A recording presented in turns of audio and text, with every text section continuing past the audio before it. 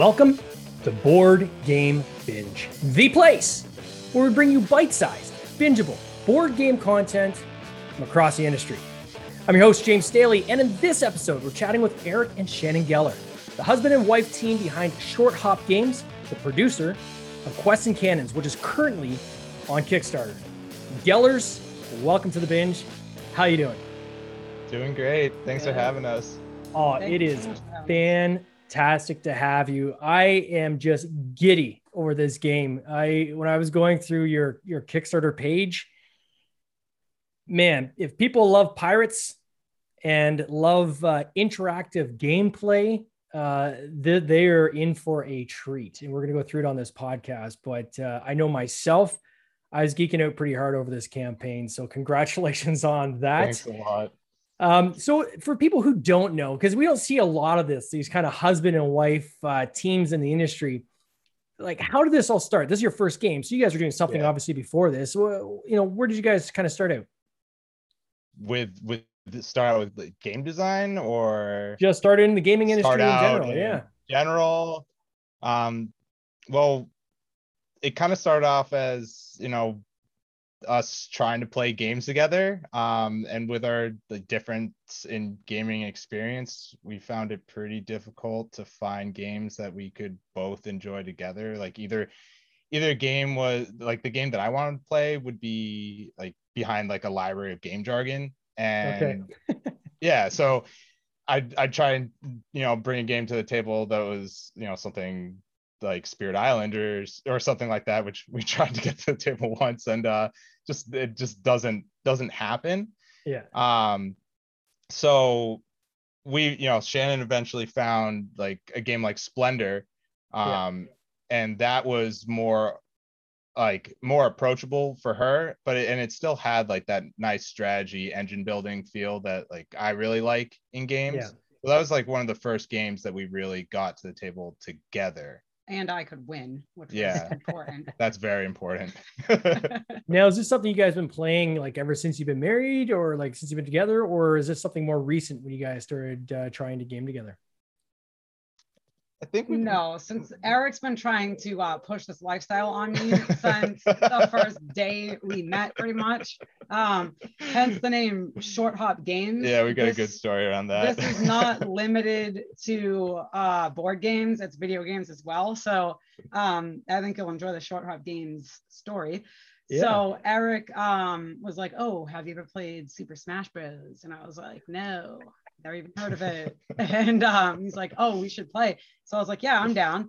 So he bought me a it was the 3D, it was the 3DS at the time. Yep. So I was like psyched on the 3DS, and I'm like, "Oh, get me like Donkey Kong, like 2D platformers." I didn't even know that term at the time.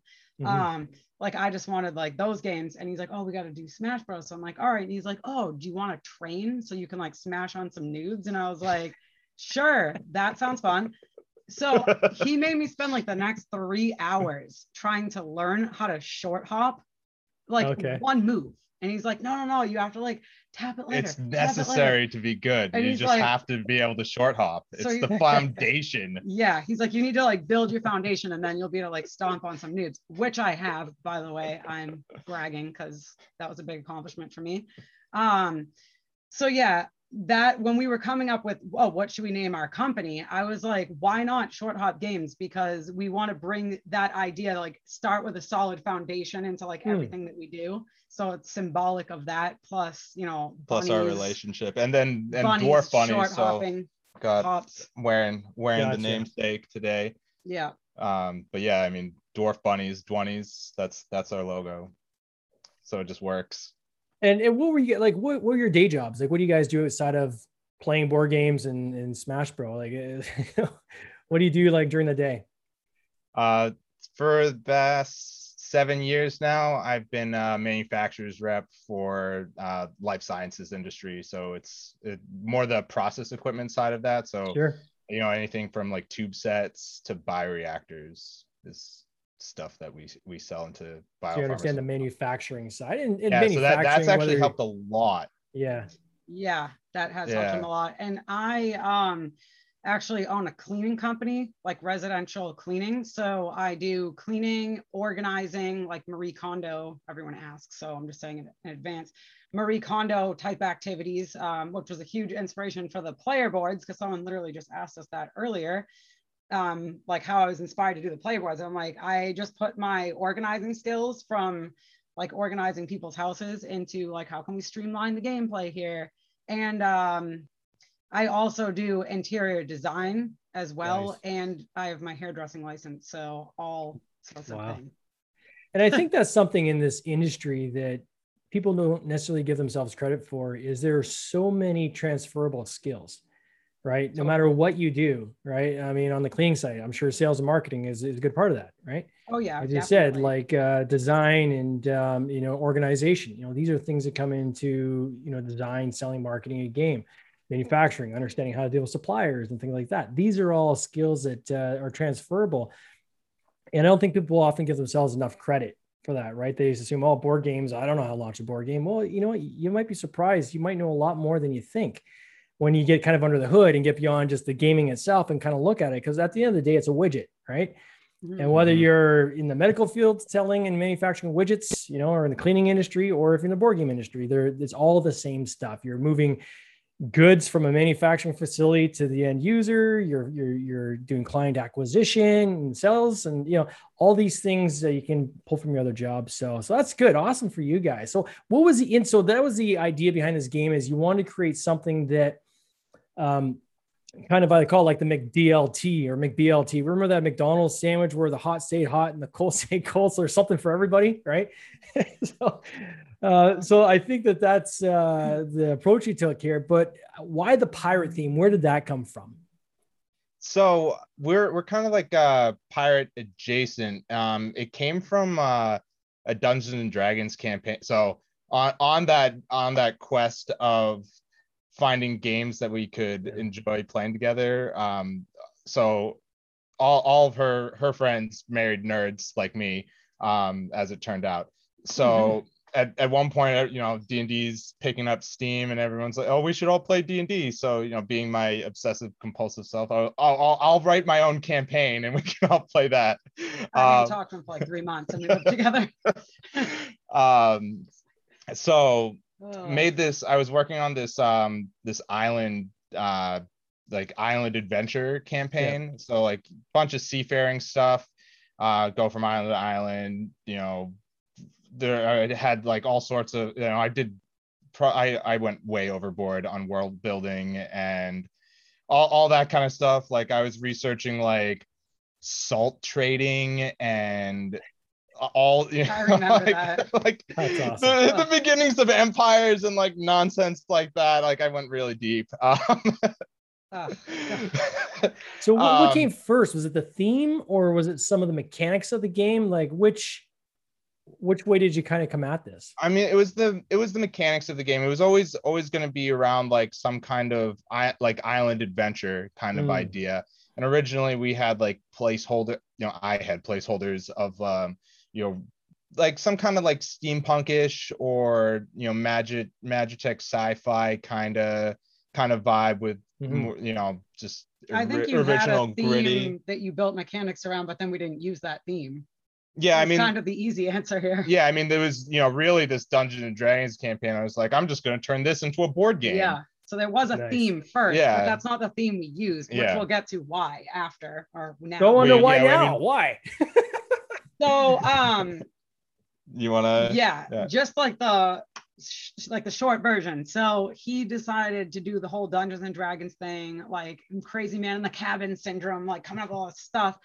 And we played 1 or 2. We did one session and then we did a one shot and then he was like, schedules never aligned never again, because we were like older and everyone had jobs and kids. So I was actually pregnant at the time, and with our first son, and we actually spent a whole night with his friend Paul, who was like he's like our main play tester for Quests and Cannons. And he was a huge help. He was like, oh, we should make characters, because I really like psychology and stuff.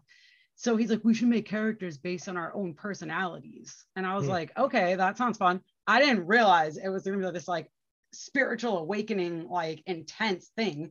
So we're like at our house and we're going over all different like D&D races and like what they all mean and how much depth is there, and like giving ourselves like points for like different charismas and wisdom and all this other stuff. And we're like, all right, we'll end this at midnight. And we looked at the clock again and it was like 6 a.m. Wow. It was like, I don't know what happened here. But so then months later, we had the baby. We're totally sleep deprived, like in a bad way. Bad Colicky one. So my friend comes over to visit the baby, and her PTSD from that. Sorry. Yeah. Her boyfriend comes over, and he is like this incredible artist. Like you could use a microscope to look at his art and miss something. It's so detailed. Like pencil sketches with like high resolution detail. It's like really incredible. It's nuts. So Eric's looking at his sketchbook and then was like, blah, game. Like the next day he had the same board, like style you see right now. He had already cut out of paper and had it like all over the table. Like everything was crazy. Wow. So he was like, we're going to do the steampunk pirates. And I'm like, I like that, but that's not a box that I would probably pull off the shelf myself. Like I need something a little floofier if I'm going to want to play. So then he was like, well, what do you have in mind? And I was like, I don't know. And he's like, what about like a bunny, duck, and pig, kind of like a Looney Tunes playoff? I was like, no. Like fantasy.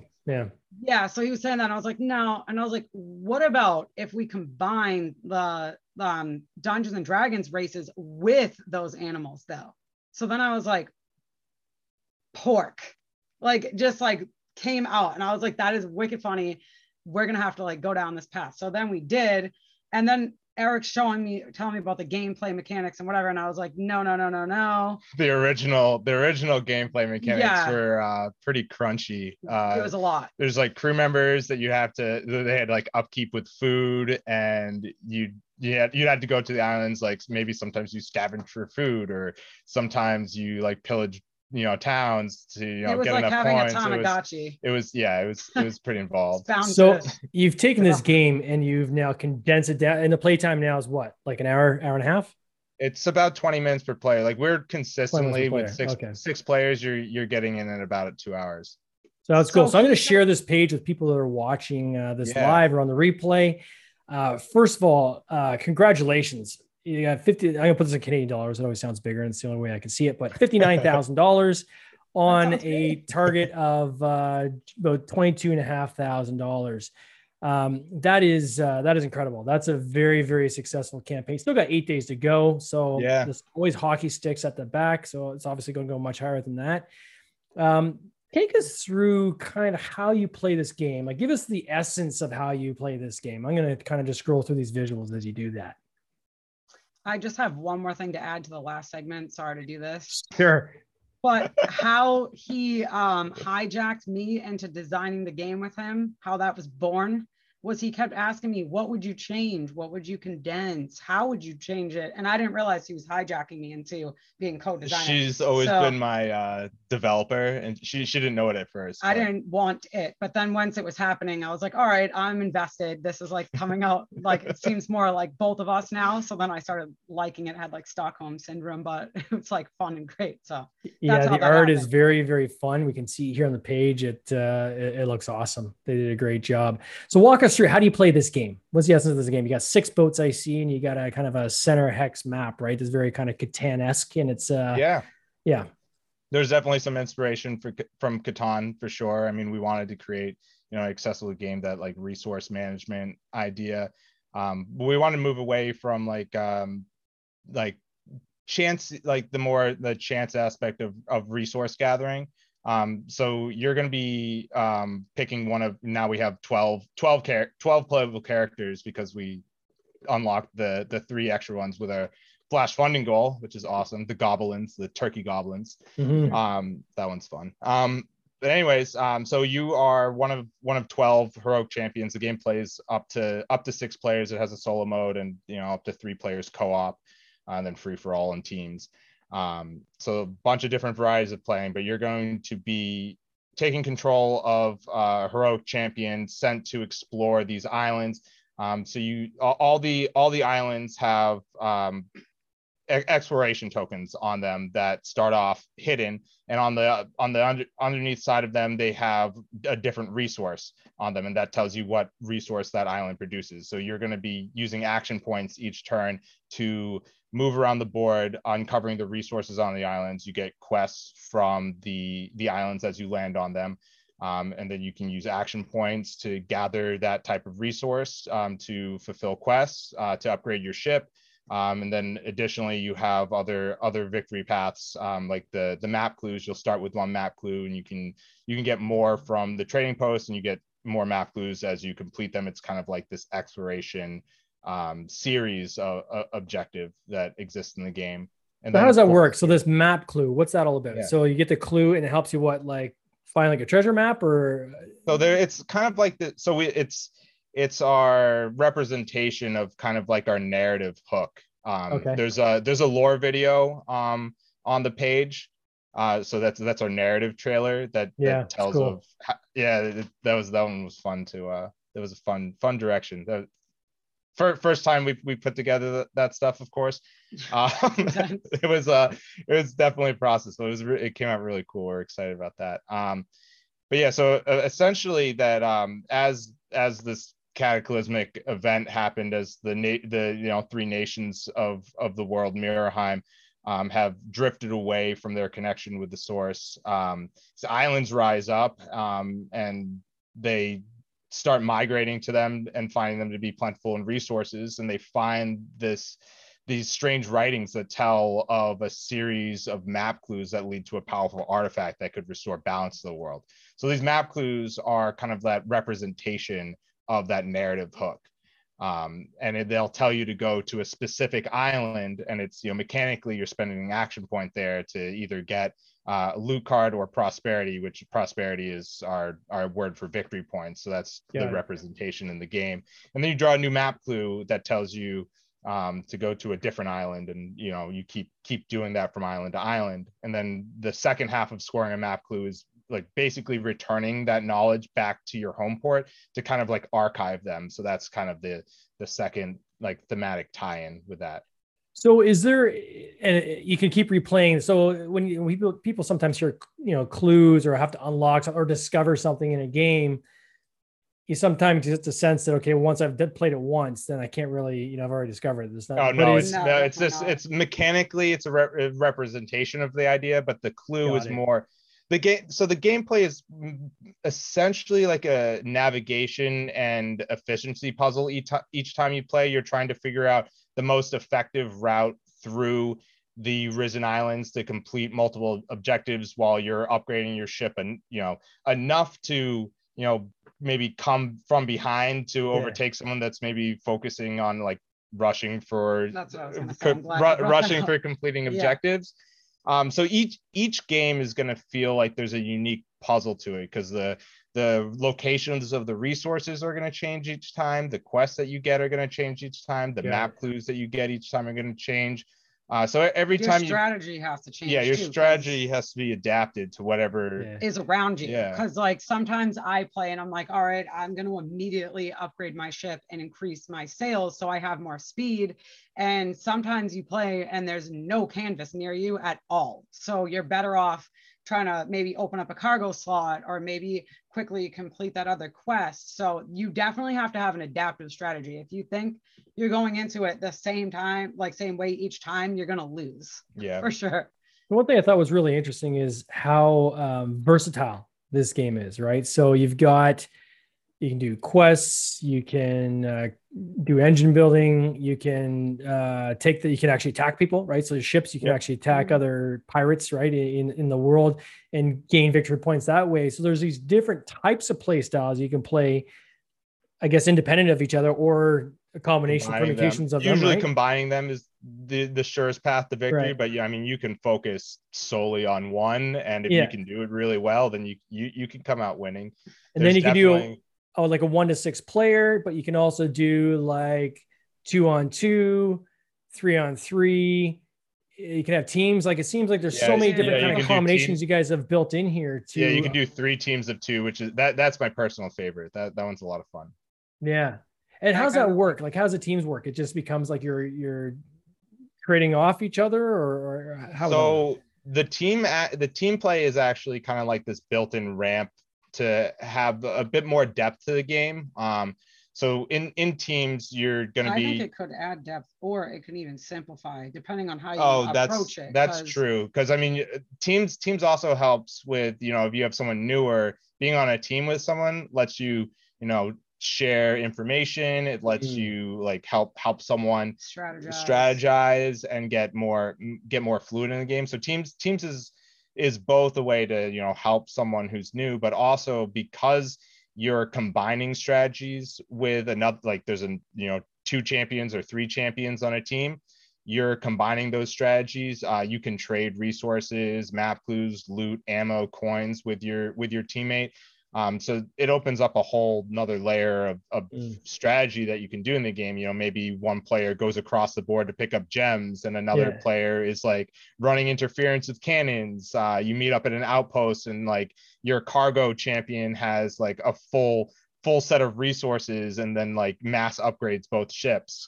While they're trying to open up cargo slots, they don't have as much availability to go get stuff. So you can really strategize heavily there. But one thing that, like when he would ask me to play games, if he'd be like, oh, we can play on a team, I'd be like, all right, it's less intimidating to know that you can be on a team. But something I found in talking to a lot of other people in our dynamic, whether it's men or women, it could be the opposite of us. Someone's a heavier nerd and someone's not, but they're married and they want to do stuff together.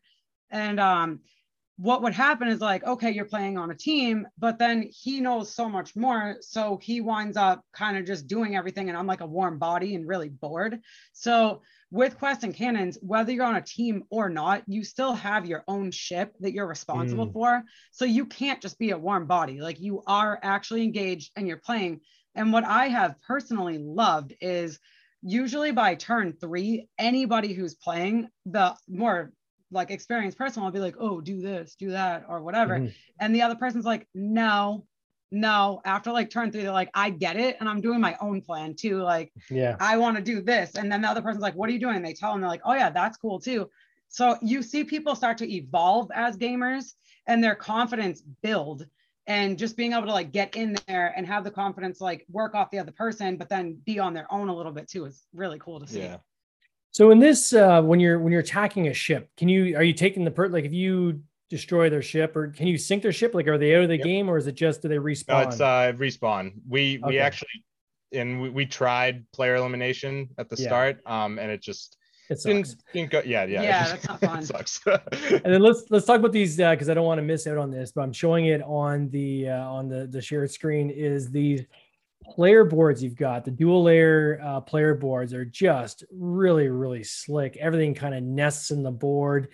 Was this something that you knew you're going to do right out of the gate, or is this something kind of evolved through the process? We definitely wanted to do cool player boards from the start. My original design was not as cool as the one that Shannon designed here. Yeah, it's super slick, right? Like, yeah, they're amazing. Thank you. That was definitely the cleaning and organizing aspect of things. And also Eric and I, you can probably tell, both have like wicked ADHD. So with the player board, I thought a lot about that, like what like prohibits someone from being able to focus or play. We have 3 dogs and we can't control that. So sorry if that's happening. But I was just like, all right, I want to do something that streamlines the play, is intuitive, it makes sense. Sails are obviously at the top. Cannons would fire from like the middle of the ship, and cargo would be at the bottom. And also just to like organize everything you're doing. So if someone's like, I got to get up, I want to go to the bathroom, I'm going to go outside for a minute, and you come back, you know exactly what you're doing. Like it's all right there. So you do have to manage a lot in Quests and Cannons. There's like a lot going on simultaneously. Yeah. So you just look at your board, and sometimes you can be like, oh my God, what was I doing? Because it's like when you get to your turn, you're like, it's like, do I want to do this or that next? Like there's so much happening. So the board just organizes everything. You can look at it and be like, oh yeah, I'm ready to go. So that was the goal. So what we look at this page, I mean, and you can scroll, and it seems like you're scrolling for like 10 minutes, and doesn't seem like there's any end to it.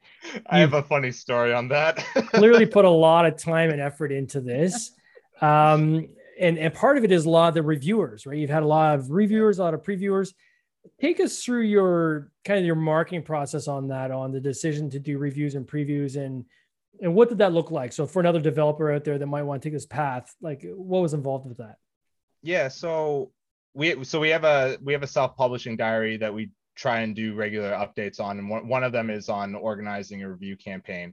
But I looked at a couple case studies that did large review campaigns. I was like, all right, that's a way to, get your game out there and have a successful Kickstarter campaign. I looked at Exodus: Rise of the Corruption that did phenomenally well. I think they have Fractal Beyond the Void, maybe I think it is. Yep. Doomlings is another example of a company that did that. Yep. And Cristallo, I think, did a solid review campaign. Liberty Kiefer. Yeah. Yep. Did really solid review campaign, like limited ad spend, and crushed it. So I was like, okay, that's definitely going to be a leg of our marketing campaign. I started a year before we sent out our first preview copies and started talking to previewers, reviewers, and whatnot, content creators, and started building a list of people that we wanted to send copies to. And then we were crazy and made 25 preview copies. Wow. Yeah. And those cases, did you have to ship them from like one previewer to another in order to kind of spread them around? I should show you my spreadsheet that I have for that. Not right now, but I'll send you it if you want to see it. But we organized a spreadsheet that kept track of different routes, so that we organized it into 25 different waves, and each or 25 different routes, and then organized it into waves. So every time it moved from one reviewer to another reviewer, that was the next wave of that route. And then just following up with people on a consistent schedule. Lots of USPS shipping labels. Yeah. It's not cheap either, right? Like, I don't think people necessarily realize that even if you produce like 50 copies of the game or even 100 copies of the game, those are digital prototypes. Those are not, that's not a run, right? So that your cost per game is you're pretty much paying retail per copy or higher, right? So go ahead. Oh, yeah. So that's actually one of the strengths that we had with our preview campaign, is that if you have a makerspace that's near you, we are actually able to use a laser cutter at a local makerspace. So we did a lot of the prototyping ourselves, like all the player boards, the terrain tiles, the champion tiles, the frame of the board. We prototyped those ourselves. Wow. Which was a lot of work. I was like 7 months pregnant. But it would have been and Shannon was 7 months pregnant. Lots of people she's a champion. They got the first prototype. They were the first in line. Was like, whoa, soot. Yeah, exactly. Like a lot of soot. We're like, we really did try to wipe that all down. There was just like a lot because it was from the laser cutter. It's part it's part of the beast, I guess, right? Yeah, but it would have been cost prohibitive to, those player boards are gigantic. It would have been absolutely cost prohibitive to do even a small run of Quests and Cannons to send out to previewers or reviewers. That it would have not been possible. So this is the first of 3 chapters of the story. How do people kind of follow along if they want to get into this whole ecosystem of this world you've created? How best they follow along to see kind of how the story is going to continue on beyond this Kickstarter campaign? So the Quests and Cannons Facebook group is definitely going to be the number one. But we have Instagram and Twitter. We're most consistently posting content to the Facebook group, and that will be the same group for the entire Quests and Cannons saga. Yeah. So it's going to be everyone that enjoys the Risen Islands, that enjoys the dungeon crawl, that enjoys that world scale epic boss battle that will finish it off. So it's going to be that same group for hopefully years. And is the handle literally Quests and Cannons? Is that how they find it? Yeah, Quests and Cannons. It should be it's probably Facebook /groups/Quests and Cannons instead of the ampersand. Got it. But I'd have to check that one again. Our newsletter too is a good way to keep up with us. Our write newsletter, long, detailed updates in that once a month. We don't spam you unless, of course, we're running a campaign, and then we are updating you a little bit more. Yeah, and they can find that at shorthotgames.com. Is that where they'd find that? Right now, because we're working with Next Level Web, and our main website is a landing page that was more tuned for ads to bring people to now it's the Kickstarter. So the best way to get on the newsletter right now, we're going to have to work on changing that, but there's a link on the Kickstarter page. Perfect. And they can find that Kickstarter page if you check out the show notes of this podcast, whether it's the audio version or even watching the YouTube version here. Check out the show notes below, and you can find a link to this Kickstarter campaign, Quests and Cannons. Guys, this looks so exciting. I am just pumped for you. And man, I know this is going to fit a lot of people's wheelhouses. So congratulations again on this campaign. Eh? Thank you. I have one thing to say to like people that want to design games. Sure. The board game design community is the nicest group of people I've ever met in my life. And it's not competitive. They are so willing to help you and teach you everything they know. And that has really gotten us to where we are today. I was blown away by how much information there is just like freely available, like the knowledge documents that people have put together. The time they'll spend with you. It's wild. It's really awesome. So I just wanted to say that because we wouldn't be here if it wasn't for that. Yeah. I couldn't agree more. And one other way people can do that is continue to follow the Board Game Binge podcast, because we talk about games, designs, how to market, all that stuff under the hood. Guys, all the best on this campaign in this coming year. You take care. Awesome. Thank you so much. Cheers. This has been an episode of the Board Game Binge podcast, hosted by James Staley, produced by James Staley and Mike Bruner, with original music by Nick Smith. If you would like to watch these interviews live, simply join the Facebook group Board Game Binge, and you'll get access to live interviews, giveaways, and interesting board game content from across the industry. I can't wait for you to join us. See you next time.